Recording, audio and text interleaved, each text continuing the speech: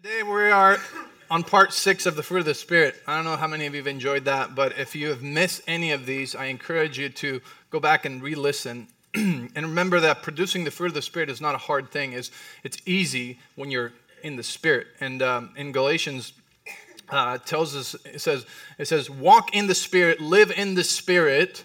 You know, in chapter 5, I think is verse 16, it says, live habitually in the Spirit, because this way you will not fulfill the desires of the flesh. So it's pretty simple. If you're not being loving, kind, patient, in peace, and all that stuff, it's because you're not walking in the Spirit. You've all of a sudden left the Spirit and now you're walking in the flesh. And you got to remember this, the flesh is dead. When you were born again, the old man is dead. You're a new creation in Christ Jesus. So why is it that sometimes you walk in the flesh? Because it's the bad habits of the soul that are still being renewed, inside of you, that your soul's still being renewed, right? Romans 12:2 tells us, be transformed by the renewing of our mind. And so, because we're still being transformed, there's things on our flesh that sometimes, we slip into those bad habits, and it's not like we lost our salvation. It's not like we are bipolar and we have two personalities. I'm the old man today. No, you're a new creation in Christ Jesus. That cannot be undone. See, you were born out of sin before, and when you were born again, you were born out of an uncorruptible seed, and that means they cannot be corrupted. That means that your actions and your external choices, the bad ones, the mistakes, the sin, cannot corrupt your nature of who you are when you were born again. Who you became when you were born again. Are you following me? Okay? And so, it is not hard to walk in the Spirit, but we have to train ourselves when we notice that, wait, my kindness meter is not going up, it's going down. How many of you have been kinder this week? Oh boy. Hold on. I got to go back to last week's message. I'm going to give it a shot. How many of you have been kinder this week? And I know you can't lie because your spouse is right next to you. They'll be like, but our kinder meter needs to go up. We need to become more aware of that, right? Because when we're not kind, I'm not going to preach last week's message. Just go and listen to it, okay? Be kind. That's right. Remember, just be kind. You can. You have everything inside of you to walk in love, joy, peace, patience, kindness, and the rest of them. And today we're going to talk about goodness, okay? Goodness. Whew. And to talk about goodness, we need to talk about the goodness of God first.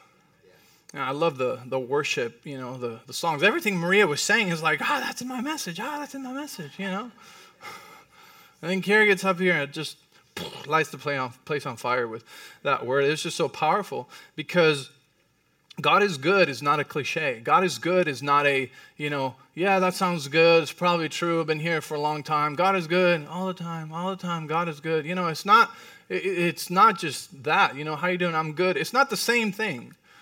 And understanding the goodness of God is actually a core value of our church. The goodness of God is one of our foundational core values. Because if we don't understand and we don't have that settled, then the whole foundation is on sand. And it'll shift. If we don't understand the goodness of God and we don't have that settled in our hearts, then when storms come or things happen, we will shift everything. We will shift our theology, our purpose, our destiny, the plan of God for our lives. Everything will change, will crumble, and it will not be in a firm foundation. So we need to understand the goodness of God first because that doesn't change. He's the same yesterday, today, and forever. And just because we don't understand the Old Testament completely, it doesn't mean that He's not good. And so,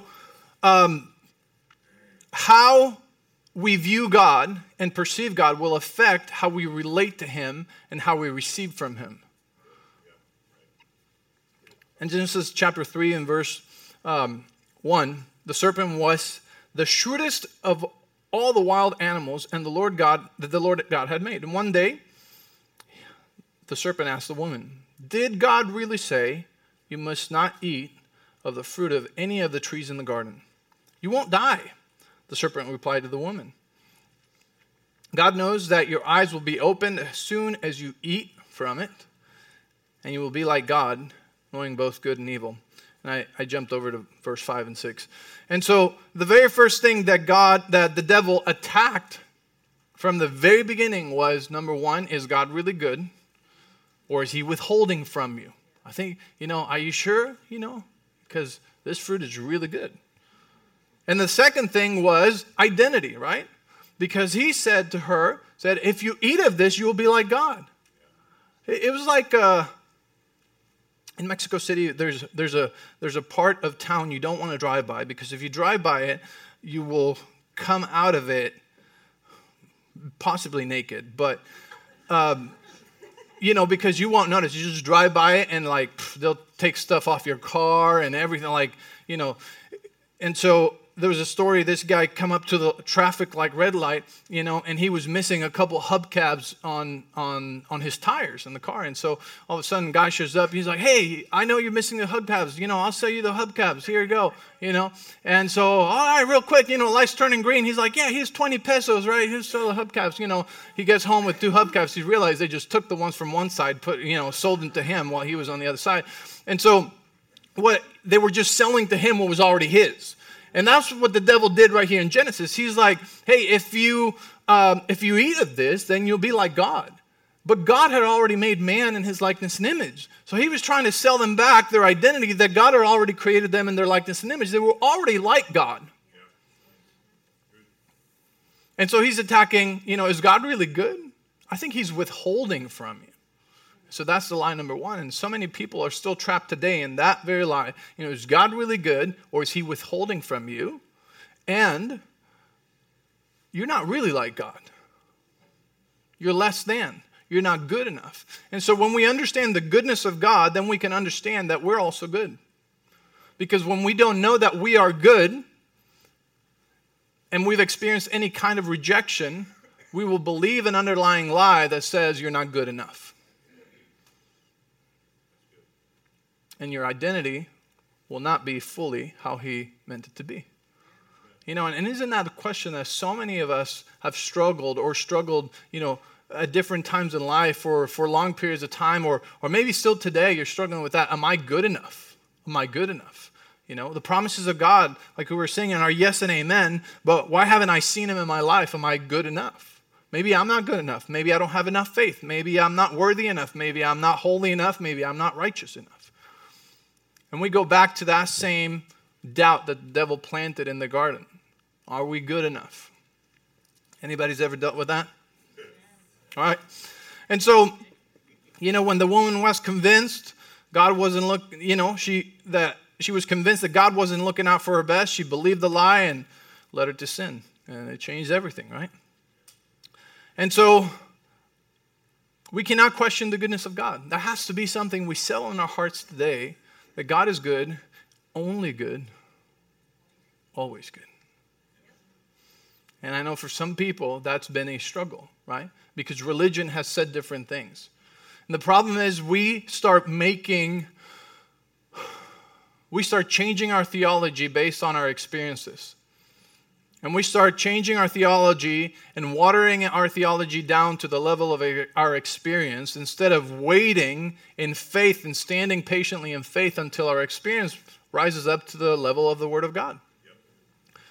And so that's what I'm saying. We cannot change the foundation core value that the goodness of God never changes, that he is good, always good, and only good, because then everything else will also shift. And confusion will come in. James chapter 1, verse 6 through 8, it tells us, says, but let him ask in faith with no doubting. For he who doubts is like a wave of the sea, driven and tossed by the wind, right? Like back and forth. For let not that man suppose that he will receive anything from the Lord. He's a double-minded man, unstable in all his ways. So again, not double personality, not, Jekyll and what is it? Jekyll and Hyde, right? Jekyll and Hyde, same thing, right? But instead, it's saying you're wavering. Like, you believe I'm good, and then you're not so sure that I'm good. You believe my promises and then it didn't happen yet, and so now you stop believing my promises. And so he says, someone who is double-minded is not going to receive anything from God. So the devil knows this. So if he can sow that seed and he can make us question the goodness of God, if he can make us question that we are good, that we are worthy, just by our faith, if he can make us question that, then it puts all the promises of God with a big question mark. Is that for me? I'm not sure anymore. Did he really say that? I'm not really sure anymore. I think it's only for some people. I think it's only for ministers. I think it's only for missionaries. I think it's only for those that go to church every Sunday and never miss. We don't want you to miss, but we can't tell you that that's why, right? It's only for those that serve. We can't tell you that either. Because it is for who? It is for those that are his children. And how do we become children? We became the children of God by believing that Jesus died on the cross, rose on the third day, and we repent from our sin, and we ask him to come into our heart and be our Savior, be our Lord, right? We declare with our mouth, we believe in our heart that he is Jesus, the Son of God, who was risen from the dead. And that's it. If you believe that, you're saved. And you're given the power to become a what? A child of God. You're a child of God. And we're all his favorite. And all his promises are yes and amen. Say, all his promises are yes and amen for me. And I said, Lord, I believe, but help my own belief. Right? Because we say that, we know it says it here, but sometimes we have a hard time believing it's also for us. Because that's the other side of that coin, is that we believe God is good. Yes, God is good, but I'm not good. And that's why it's not happening for me. And so that's the reason why many don't receive from God. They change their mind. They change what they believe about God depending on their life circumstances and the world status and what's going on around them. Here's another reason why God is good. And Maria talked about this one too. He's a good father. He's a good father. And in Matthew chapter 7, verse 11 said, if you then, being evil, know how to give good gifts to your children, how much more will your Father who is in heaven give good things to those who ask him? It says, you're all right. But we all want to be the best parents, right? None of us who are parents ever, woke up or got married saying, man, we're going to be the worst parents ever. Like, Guinness record, like worst parents ever. No, nobody ever wants to be the worst parent. Everybody probably just tries their best. And just because some of them aren't very good doesn't mean that they don't want to be good. Some people just, all they have to work with is what they know, what they grew up with, right? That's the standard that was given to them. But everybody you talk to is like, yeah, I just want my kids to do better than me. I just want my kids to do better than me. Whether it's a drug addict on the street or whether it's somebody who is in church, like they all just want their kids to do better than them. So we have good plans and good desires for our kids, right? None of us, want our kids to turn up bad.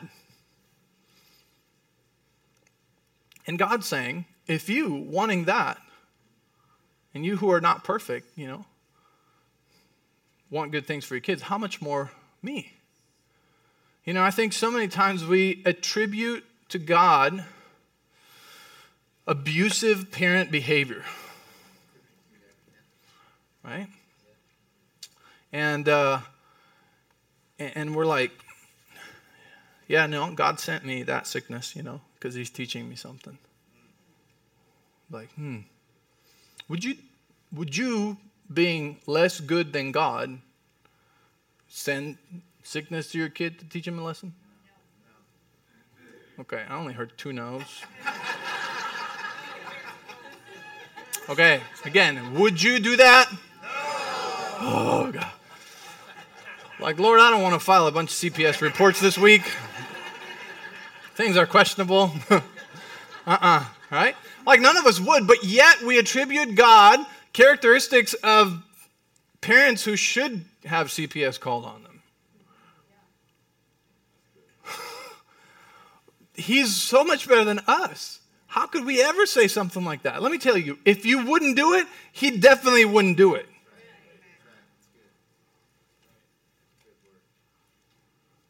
He's a good father. He's a good, good father. You know, when he received the prodigal son, that's a picture of the heavenly father right there. The extravagant father in Luke 15. And when he received his son from having wasted everything, comes back, you know, what does he do? Like, he just receives him, arms wide open, celebrates him, reinstates him as son, and he's just happy that he's home. And if that's how good God is, how could we ever think, you know, he's like teaching us a lesson by sending some bad things our way? You know, storms aren't from God. A house divided against itself will not prosper. That's what the Bible tells us. When Jesus got on that boat and the storm came up, it wasn't Jesus sending that storm. It wasn't Jesus like, whoop, whoop, you know, like, here we go, let's send a test. It wasn't him. I watched too many Marvel movies, you know. It wasn't him sending the storm.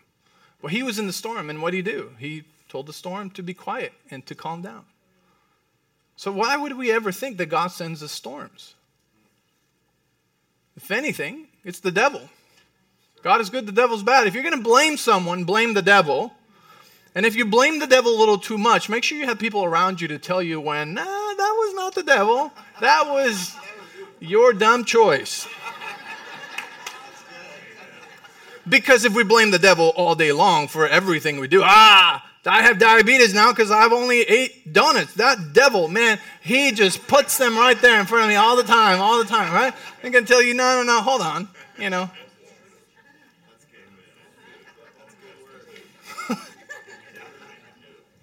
You know, if we always blame somebody else, we have no responsibility. And if we always blame the devil, I'm not saying the devil doesn't attack us. He does, okay? He tries through many ways. But what I'm saying is, if we're always blaming the devil, then what kind of weak Christians are we? And do we not have authority in the name of Jesus? Which we do. Right? We do.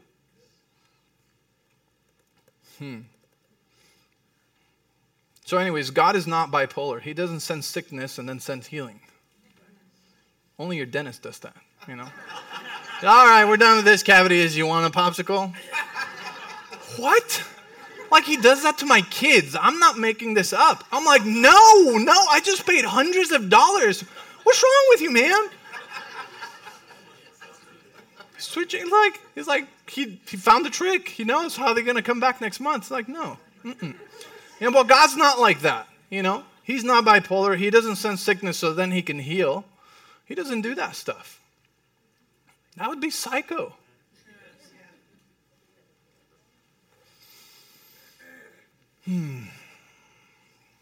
God is good. Jesus is perfect theology. So I'm going to tell you what that means, because any Old Testament questions that you have are answered in the life of Jesus, okay? Jesus was sent, right, to be our sacrifice, but he was also sent to show us the Father. In John chapter 14, verse 8 and 9 says, Philip said, Lord, show us the Father, and we will be satisfied. Jesus replied, Have I been with you all this time, Philip, and yet you still don't know who I am? Anyone who has seen me has seen the Father. So why are you asking me to show him to you? So why? Because Jesus is the perfect representation of the Father. You know, in the Gospels, it also tells us that Jesus did and said everything he heard the Father say and he saw the Father do. And so Jesus came to represent Father God to us. And in Acts 10:38 tells us that Jesus went about doing good. And sometimes some bad? No. Only good. Jesus went about doing good. Why? Because he is good. Only goodness can come from him. And so Jesus went about doing good, and he healed all that came to him. Like, there's no exceptions. So that shows us what the will of the Father is. The will of the Father God is to heal all and to do good to all. And Jeremiah 29:11 tells us that He knew us before, right? And that he has a good plan and a good purpose for us. He doesn't have a good plan and a bad plan in case you misbehave. No, he only has a good plan for you. But he's given us freedom. Because love is in love without freedom, and freedom is in freedom without the option of choosing wrong. Right? That's why there was one tree in the garden. One tree that was the wrong option. Because if there wasn't one tree that was the wrong option, it wouldn't have been true freedom. And he truly loved us. Right? It would be a fantasy. Say you're free if there's no option to make a mistake. And so in the same way, why do bad things happen sometimes? Because we choose wrong. And we have the freedom to walk away from him. We have the freedom to ignore him. We have the freedom, to make bad choices. And sometimes the devil is involved in it, and sometimes he doesn't even have to.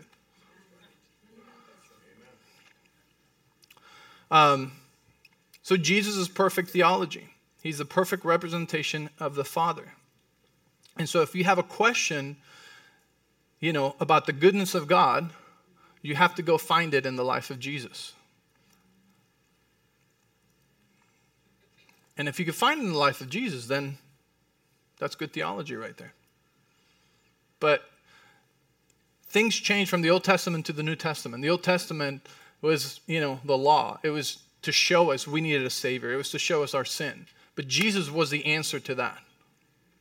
See, in the Old Testament, the prophet calls down fire, and then he kills a bunch of prophets from the other side, the prophets of Baal. In the New Testament, the disciples asked Jesus, hey, do you want us to do that same thing that we saw in the Old Testament, and call down fire? And Jesus is like, no, of what spirit are you?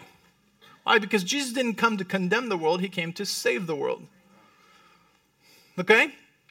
And so that settles what the will of God is. Romans 12:2 says, be transformed by the renewing of your mind, because this is how you will know what the good and perfect will of God is. So his will is only good and it's only perfect. Just sometimes our experiences mess us up a little bit because we start asking and wondering, well, where's God? Where was God? Why hasn't God done this? And that's where we need to learn to celebrate what he has done and not what hasn't happened. But see, we have to build from that foundation that God is good, only good, and always good. Therefore, anything outside of that must have a different explanation. A friend of mine says it this way. He says, when a plane falls off the sky, nobody ever questions gravity. There's a million reasons, probably thousands of reasons why that airplane could have fallen, right? And they do all this research, and they look at the weather, at the wind, they look at the altitude, at the speed, and they look at the airplane, they look at all the, instruments and what failed, right? They have this black box that records everything. And Kyle, is that black box really black? Okay, it's not black. Okay, so they have the box, that records everything. And why? Because they want to know what went wrong. They want to know what happened, what made the airplane fall off the sky. They look at the pilot, they investigate the pilot, right? Was he driving? Was he flying under the influence? Was he in a depression? Was it intentional? They look at everything, but what do they not look ever? Gravity. They don't look at gravity. Why? Because that's always the same. That never fails. It never changes. If it did, do you know how many millions of other variables that would open up? And you wonder why people are confused. It's because they're starting to question the one thing that we should never question, and that is that God is good. Because when you do, everything is up for grabs. And the lies of the enemy will not stop coming to you if you ever question that God is good. And here's the next thing. And here's where we're going. Because if God is good, and something isn't happening, then the next thing I'm going to go after is me. I'm not good. I'm not good enough. Not worthy enough. Haven't worked hard enough. Haven't read my Bible enough. Haven't prayed enough. I've never fasted a day in my life, and I am having a hard time with tithe. So I must not be good enough. And then we start questioning that. And when we start questioning that, now we're beating ourselves up. Now we're in shame, in condemnation. The Bible tells us also that to those who are in Christ, there is no what? No condemnation. So guess what? It's not that either. You know how hard it was at the beginning, and I have hard days sometimes still, to understand why my leg isn't completely healed yet. I received the Holy Spirit when I was 15 years old, saw miracles, but when I was 18 years old, I went to travel with this evangelist out of Rhema Bible College. He was out of here, and that's when I met Dan. I was 18 years old, and we had this miracle crusade, and we were in Mexico, and there was about 10,000 people in this stadium. And the evangelist gets up, and the first night I hear him say this. He goes, "If there's no miracles tonight, Jesus isn't alive." I was like, oh boy, God, please do something. This fool just put your reputation on the line. Well, we saw the most incredible miracles, we had ever seen at that point. We saw people getting out of wheelchairs. Like they were literally leaving their wheelchairs in the stadium and going home without them. Crutches, all kinds of things. Blind eyes open, deaf ears open.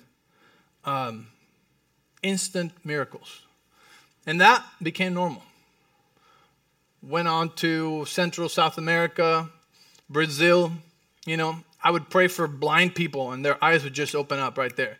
People that wear glasses, they're like, I want God to heal me. God can heal me. Boom, pray for them. Left their glasses. I remember I still have some of those glasses as God trophies somewhere stashed in, because it was amazing. It was one after another, the miraculous power of God moving, healing people. Wow. And then we had, ever since that, we believe for miracles. We pray for miracles. We expect miracles to happen.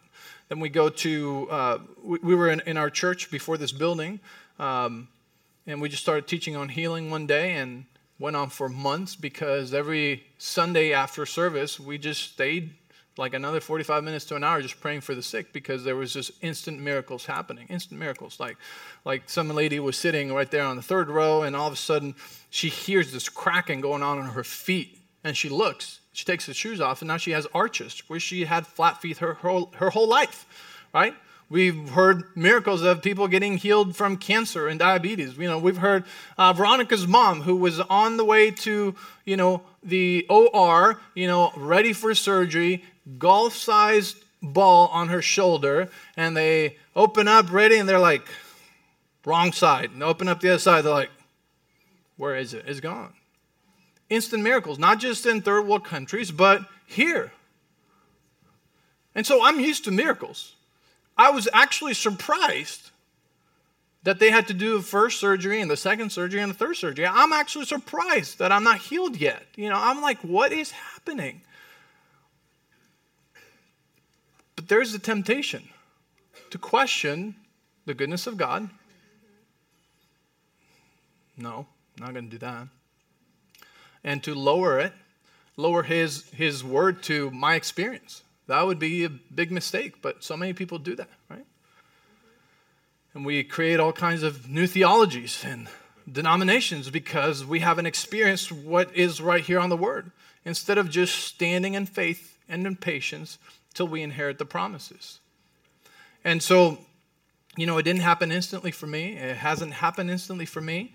I have definitely seen progress. I have seen the hand of God. And here's the thing. When you start focusing on what hasn't happened, you forget what really did happen, right? And so I remind myself, I have a leg. I'm thankful that I have my leg. Because the doctor, when I ask him, hey, what's going on? Why isn't this better yet? He reminds me. He's like, well, I just want to remind you, it was a pretty severe case. Like, most people lose their leg when that happens. He's like, oh, yeah, you're right.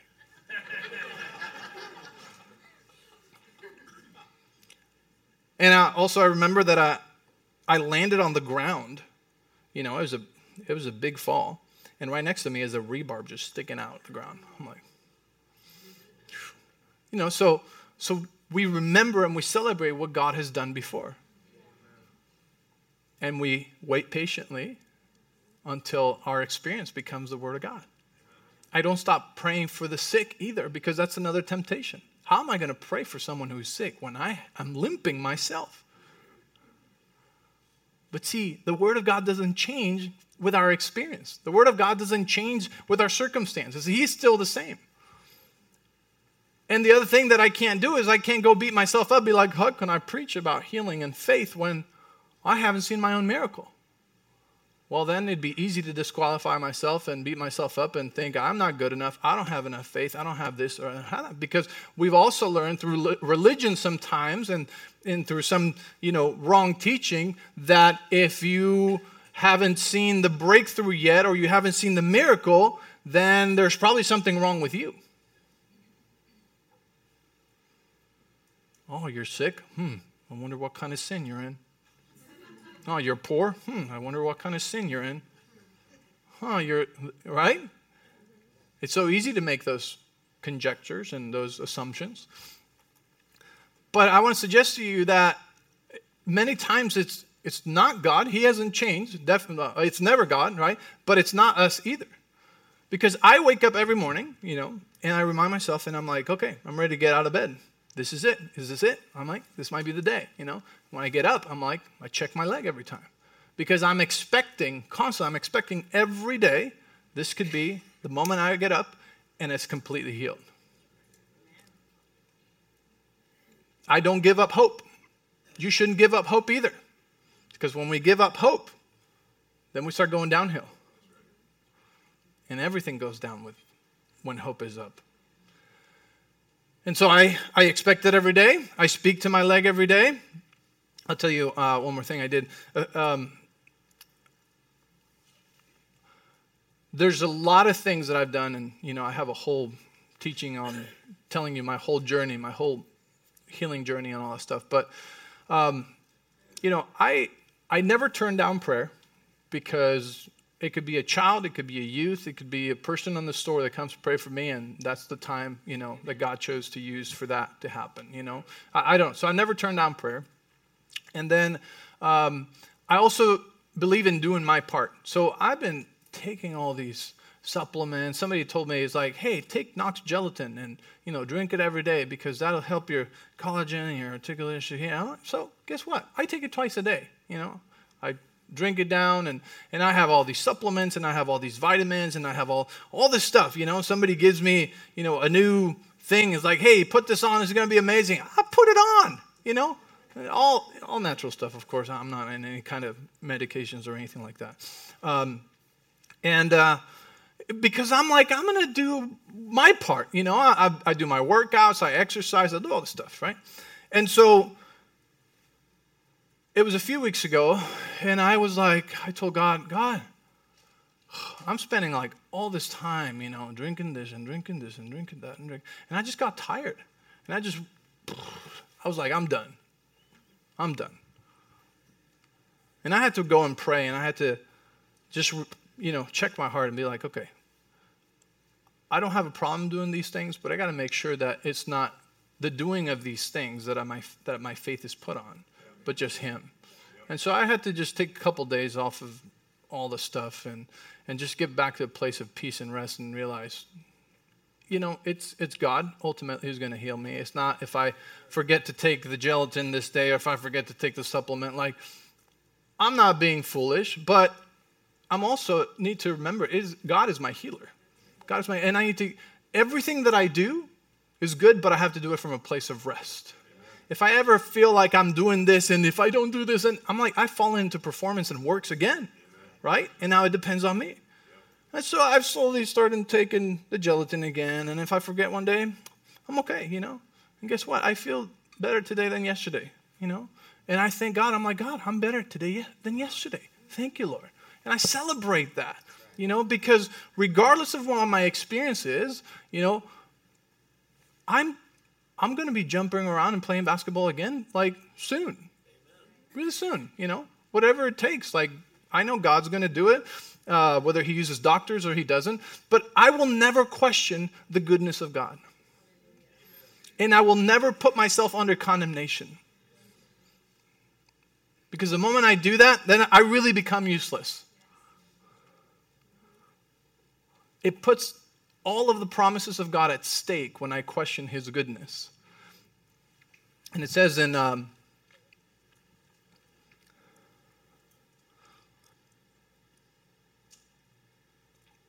Psalm 34:8, taste and see that the Lord is good. James 1:17 says, every good gift comes from God, and in him there's no variation, no shadow of turning. You know what that means? That means that no matter what angle you look at God from, no matter what perception, where you see God from, there's no shadow. He's always light. He's always good. No matter where you look at God from, he's always good. Only good. Amen? And so, our view and perspective of God will determine how we relate to him, how we receive from him, how we read the Bible, how we trust him, how we see ourselves, and how we see our purpose. He's good. He has good will, perfect will, and good plans for me. That's it. I cannot change what I believe by what I see. That's the very definition of faith. Right? What are you believing for? What promises, you're like, boy, I'm really needing to use patience on this promise. Which one is that for you? Romans 15:14 says, I myself also am persuaded of you, my brethren, that you also are full of goodness. Tell the person next to you, you're full of goodness. You're full of goodness. Filled with all knowledge, able to also admonish one another. Goodness is speaking about nature. Your nature is good. You're good at nature. You've all heard the story of the turtle and the scorpion, right? The scorpion wants to get to the other side of the river and asks the turtle if he could jump on her back to go across the river, because he can't swim, but she can. And the turtle's like, no way, you're going to sting me. And Scorpion's like, no, pretty please, I won't sting you, I promise, please take me over to the other side, I got to reunite with my whole family, blah, blah, blah, And so I made more stuff up on it. But anyways, the turtle's finally like, okay, so he jumps on the back, and starts swimming and crossing halfway, across the river, boom, feels a sting right here on the neck. The turtle looks at it. He says, as she's starting to feel numb and starting to die, she's like, what did you do? And the scorpion goes, sorry, it's in my nature. We're not like that scorpion. We have a new nature, an uncorruptible nature. And in that nature, there's goodness. And God created you good and only good. You're good. When he created everything, he said it was good. When he created man, he blessed them. And then at the end of all creation, he looked at everything, including man, and he said it was very good. Very good. Tell the person next to you, you're very good. Very good. See, we don't have a problem saying God is good all the time, but can you say, I am good? That's good. But it just feels a little different, right? Because we know what we've done.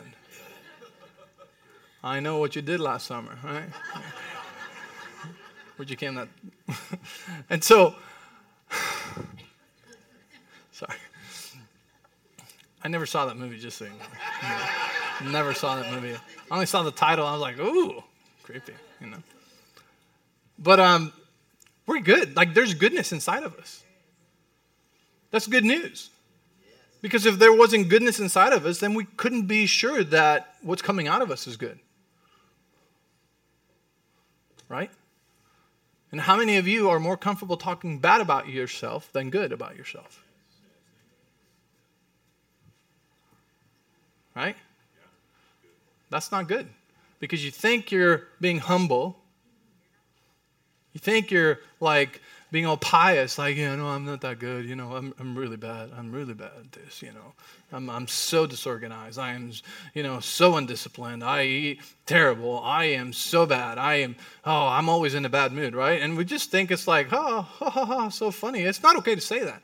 If you come to my house and you look at a painting I have in my house that I made, and you don't know I made it, but you start talking bad about it, you're not insulting the painting. I'll be like, well, I made that. You're insulting the painter, the artist, right? And the Bible tells you, you did not make yourself. You didn't create yourself. Psalms 139 says, 139 verse 14 says, I praise you because I am fearfully and wonderfully made. Your works are wonderful. I know that full well. Right? That's what he's saying. He's like, I am fearfully and wonderfully made. Your works are wonderful. Hello, I am your work. Can you speak that confidently about yourself? Well, I don't know, maybe when I get in shape. No, stop it. We're talking about your nature. You're good in nature because you're created by a God who is good. The artist only had a good run in his creation. He didn't have a bad season of creating everybody I created from the 20s to the 80s were good, but after the 80s, I really slacked. I was just having a hard time, so everybody I made after the 80s just turned out. No, he's not like that. You see singers and artists and composers their life is reflected in their work, right? And some of them have really dark times, but God doesn't. There's no shadow of turning in him. He's always good. He's always light. Everything and everyone that he has created is good, is very good.